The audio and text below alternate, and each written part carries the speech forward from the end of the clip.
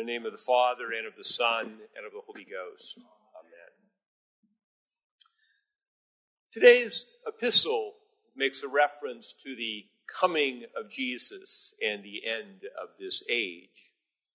St. Paul describes the Corinthians as, quote, eagerly waiting for the revelation of our Lord Jesus Christ, who will also confirm you to the end, that you may be blameless in the day of our Lord Jesus Christ. This verse contains two of my favorite Greek words, apocalypse and telos. These are important words because they convey truths about the end that are often misunderstood. The, quote, revelation of our Lord Jesus Christ is, in Greek, literally the apocalypse of our Lord Jesus Christ. We tend to think of an apocalypse in our usage as a destructive event. But an apocalypse biblically is a revelation, a thing that is hidden, being uncovered or made known. The epistle says that the Lord Jesus will, quote, confirm you to the end. This is literally confirm you to the telos. The word end in our language often conveys a sense of termination, the loss of things we care about, like it's all over. In contrast, the word telos emphasizes that the end is a purposeful conclusion, like the completion of a building or a journey that is finally reaching its destination.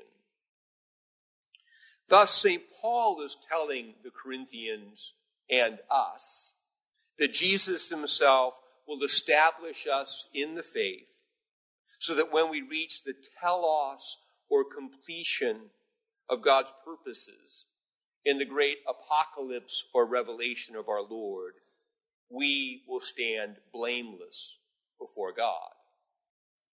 And part of the apocalypse is that we will be revealed to be God's people.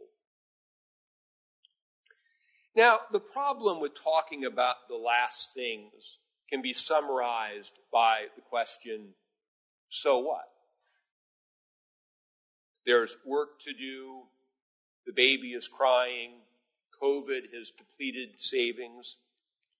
Unless there is some connection between the apocalypse and telos and life tomorrow, talk about the coming of Jesus will be relegated to the Bible Prophecy radio channel, or it will simply be dismissed because we won't know quite what to do with it. The connection between the telos and tomorrow is rooted in a proper understanding of the kingdom of God. Jesus said, repent ye, for the kingdom of heaven, or God, is at hand. At hand means near or even here. The kingdom of God is here now. But we also pray, thy kingdom come, thy will be done. We are also waiting for the kingdom. In some sense, it is not yet fully here. The key question is, how does what is here now relate to what is coming later? There are two errors about the relationship between the present and the future that can highlight the truth. The first error is to put too much emphasis on the way that the kingdom of God is present now in the church. This perspective holds that Jesus committed the kingdom of God to the church. The church is responsible for spreading the kingdom of God in the world by evangelizing the world and by working for God's peace and God's justice in the world. The telos can only be reached from this perspective by the labor of God's people in the world. The second error puts too much emphasis on the future. This perspective emphasizes that when Jesus comes again, he will judge the world in a manner that often sounds like Sherman's March to the Sea. The mission of the church in this perspective is simply to save souls from this world for the future kingdom of God before this world is destroyed in judgment. Each of these two perspectives contains an aspect of the truth. The problem is that each viewpoint fails to hold the other in its proper and complementary tension. An aspect of the truth held and practiced with disregard for corresponding and even paradoxical aspects of truth becomes an error. The biblical perspective is that the kingdom of God is here, but not yet fully here. The kingdom has come in the life, death, and resurrection of Jesus.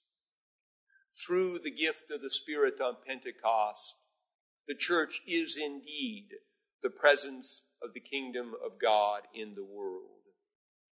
However, the Bible holds out no hope that the church can turn this world into the kingdom of God by its own efforts.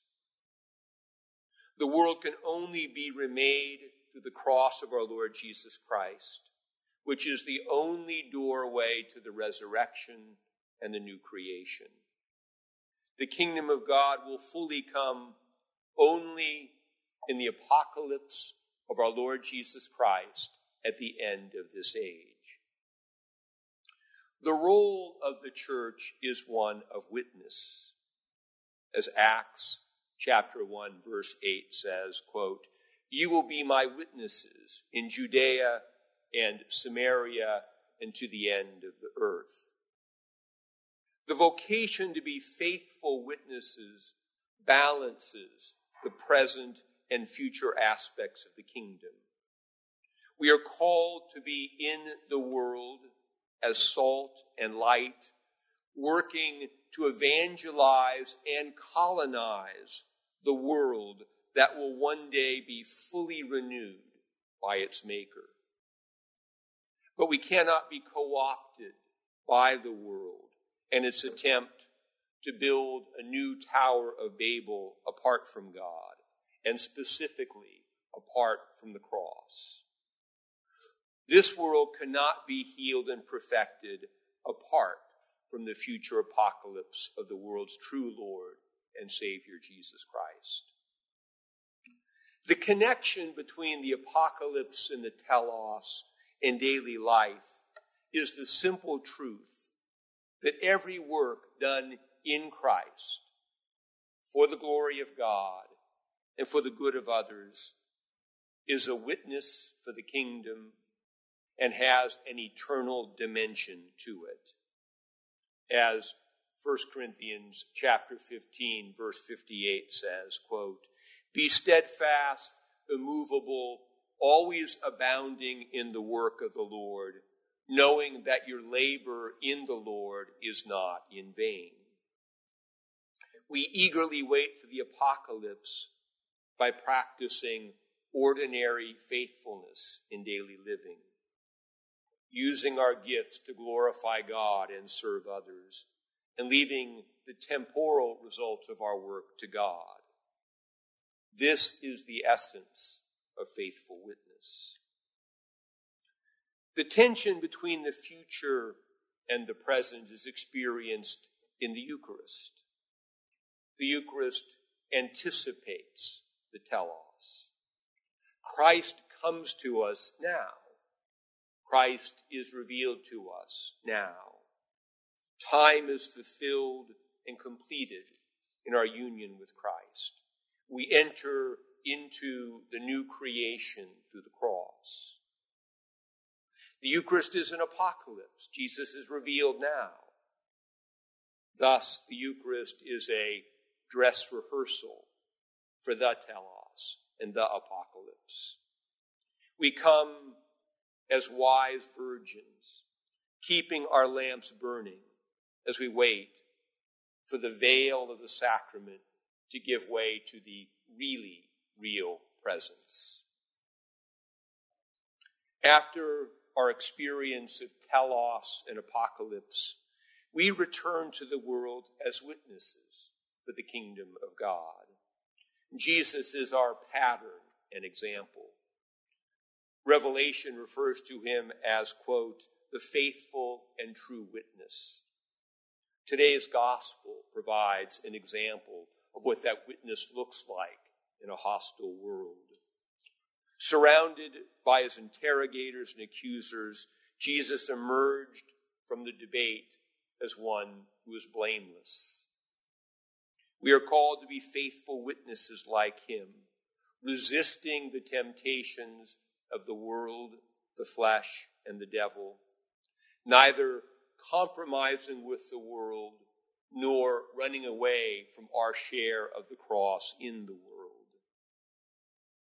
As Philippians 2:15 says, quote, that you may become blameless and harmless, children of God without fault in the midst of a crooked and perverse generation, among whom you shine as lights of the world. We maintain a proper balance between the present and the future through the life of prayer. Our experience of God's presence and kingdom through prayer in the community of the church fills us with a longing for the completion of our experience in the great apocalypse.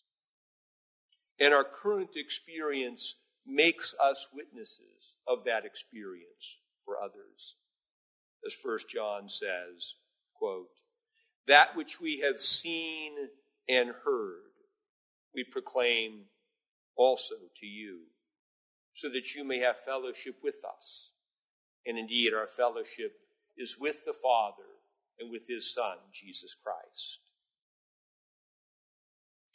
It turns out that these strange Greek words, apocalypse and telos, are very practical, for they give life its true sacramental meaning, and they give us our true vocation. We are signs of a kingdom that is here, but not yet fully here. We are witnesses who are, quote, eagerly waiting for the revelation of our Lord Jesus Christ, who will also confirm you to the end, that you may be blameless in the day of our Lord Jesus Christ. In the name of the Father, and of the Son, and of the Holy Ghost.